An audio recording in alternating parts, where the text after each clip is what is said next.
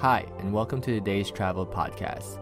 I interview park rangers and outdoor enthusiasts to share their stories and learn about the world outside our cities to better prepare you for your next adventure. This episode is brought to you by our Patreon contributors. If you'd like to be a part of our outdoor community, go to www.patreon.com/daystravel. Thanks and enjoy this week's episode.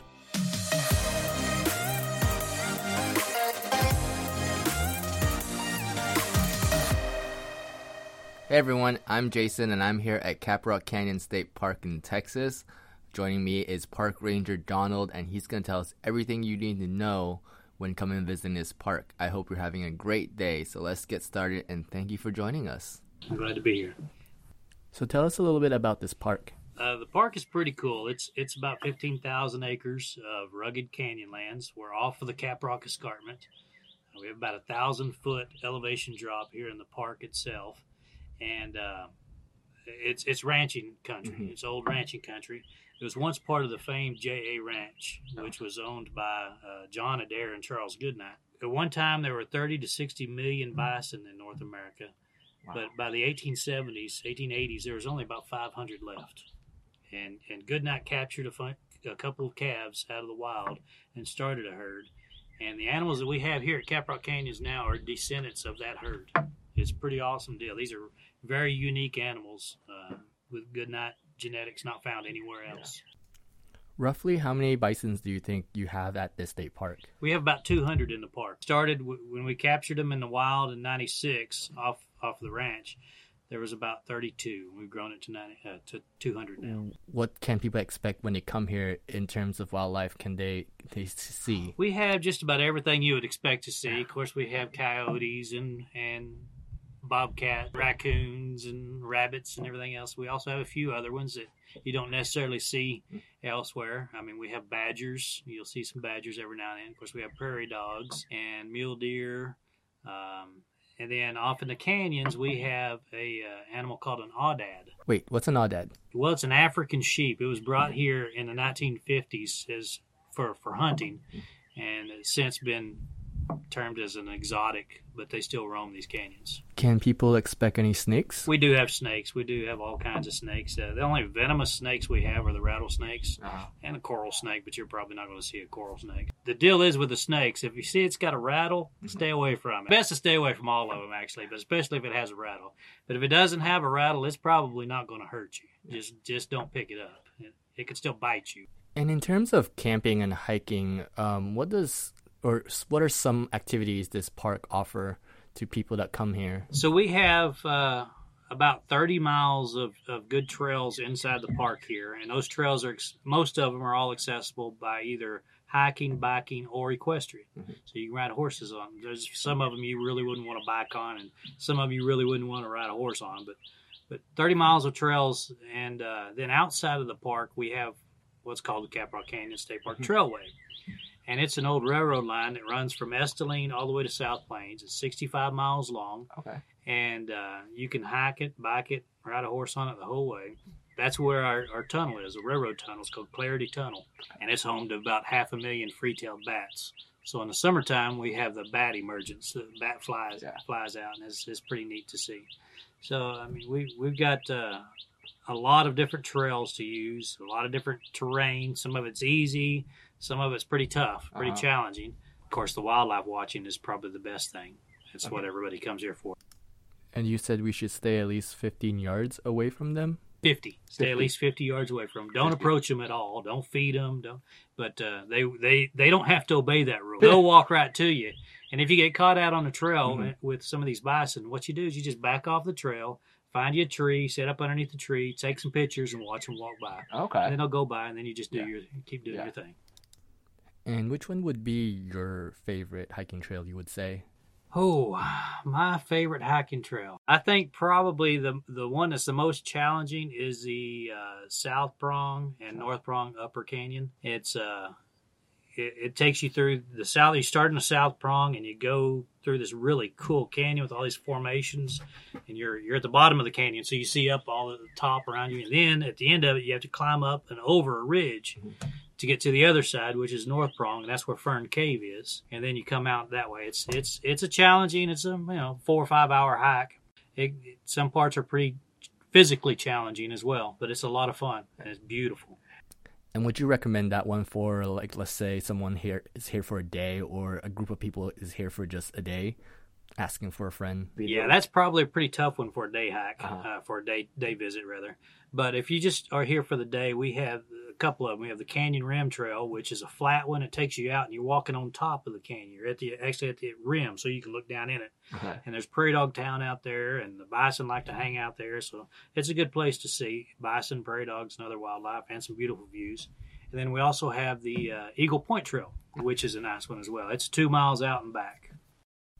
So the first time I actually saw the Milky Way, I didn't really know what I was looking at, but this was the park I actually first saw the Milky Way. And I guess as a photographer then, like, it was just a magical experience. And I guess just tell us a little bit about your night sky, because then you have one of the darkest night skies, I guess, in Texas, or you don't have to go far to see the Milky Way. Man, the skies are awesome here, aren't they? They just truly are. I grew up in Dallas-Fort Worth, and I thought I knew what stars look like, but it's not until you get out to a place like this where you really can experience it. And sometimes, I just live a few miles from here, and sometimes we'll sit out on the back patio, and me and my kids, and we'll just sit there and count satellites as they fly by. But yeah, the skies here are just truly amazing. We're one of the darkest places in the country here. We're a level 2. We're actually in the process of getting our international dark sky certification. Okay. It's a long, drawn-out, tedious process. We've been working on it for a couple of years, but we're getting there. Yeah. And but yes, to come out and see the stars here is just truly amazing. It's breathtaking. Sunsets and sunrises here are amazing. Pretty awesome. I've got a couple of secret spots in the park where I go and sit sometimes just to watch the sun come up or sun go down.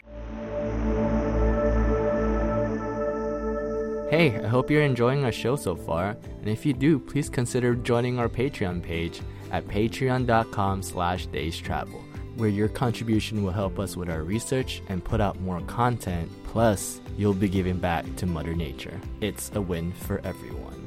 Enjoy the rest of the podcast, brought to you by my contributing Patreons.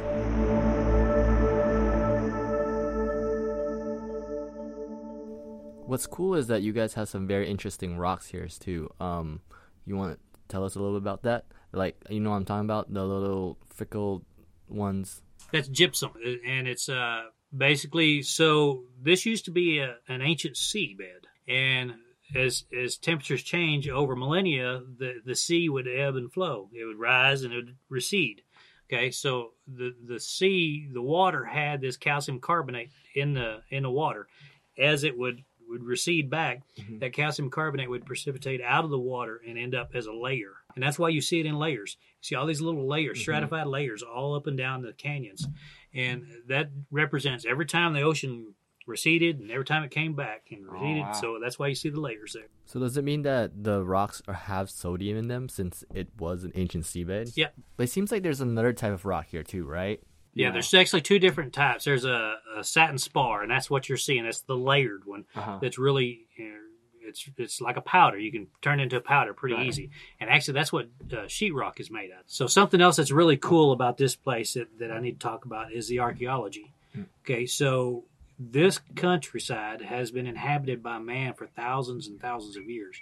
We have an archaeological site in the park that has dated man hunting bison in this park for over 10,000 years. Okay. So for 10,000 years, there's been people wandering in and out of this park and living off this land and exploring it and settling it. And it's just amazing. We have all kinds of archaeological sites all over this park. Of course, they're kind of a secret too, but you can run across stuff, and occasionally people do. It is owned by the state of Texas. It's illegal for you to pick up any kind of archaeological or cultural or pick grass or rocks, any of that stuff. Yeah, you have to leave it. See, if you think about it, we have 100,000 people a year, and if everybody picked up one rock... That's a mountain. But also, it goes to show you that for 10,000 years, man has been coming into this and basically has been leaving some sign, but not very much. So it's our goal to, when we come into this park, to make sure we don't leave a lot of sign either. And that goes to the leave no trace policy, that we go to, where you don't want to leave any litter. You want to pick up everything. You can see on some of these walls here that some people will carve their name in it. Of course, that's a violation of law. We will prosecute it when we do find it. So we just ask that you just have respect for nature, and really enjoy it. We want everybody to enjoy it. Like my shirt says, pack it in, pack it out. So I know the state and national park rangers, they always try to do their best to preserve the wildlife and the park itself. And I just want to give this time to you because you've been such a first wonderful guest. Talk about any events or any donation fundraisers that you have going on that you want the people or the audience to hear about. You bet. We actually have a festival. I'm glad you brought that up. We have a bison festival every year in September where we raise money. We raise funds to help restore this park for the bison herd, and not just for the bison herd. They're the keystone species. Okay. But it's to restore the park itself. Our goal is to take this park back to what it would have looked like prior to European man, 300 years ago. And like I mentioned earlier, this is old ranching country. Yeah. So with ranching comes overgrazing, and then the farming, and then just mismanagement over centuries. It's gotten to where the mesquites that you're seeing and the junipers behind us, they shouldn't be here like this. Okay? We should be sitting in a flat prairie right now with just rolling grasslands. Okay. But all of this encroachment is caused by mismanagement. Either the overgrazing or the natural process of fire being stopped. Fire was a tool that even Native Americans use. We tend to use it here now too. Matter of fact, you can see some evidence of it right now because we did a burn this past winter. But for generations, we stopped that process and allowed this brush to invade up to where it is now. So we're trying to restore it back to what it would have looked like. It's better for all the animals. It's better for the environment. It restores the soils and nutrients back in the soils, carbon sequestration, all that stuff. That's what it's all about. The festival is in September. This year is September 28th. It's an all-day music festival. It starts off early in the morning with arts and crafts vendors, and it's in actually downtown Kittiquay. And that's how you pronounce that town, Kittiquay. But anyway, so it's in downtown Kittiquay, and we have vendors that line the main street. So you walk up and down the sidewalks, and there's arts and crafts vendors all up and down the main street. And then music starts at about 3 p.m. and goes till about midnight. Just want to say thank you to Donald for being our first guest at the Days Travel podcast. This is episode 1. If you have a chance to check out Caprock Canyon State Park, you should totally do it. It can be a 1-day trip, it can be a 2-day trip, it can be a 3-day trip. If you're interested in the event that Donald mentioned, I will have it in the description below. If you like this podcast, please give it a like, download it, and share it with a friend, because sharing and downloading will help this podcast grow. Check out the Days Travel website. There's so many new amazing things happening there. DAYZ travel.com. Thank you, and I'll talk to you next time.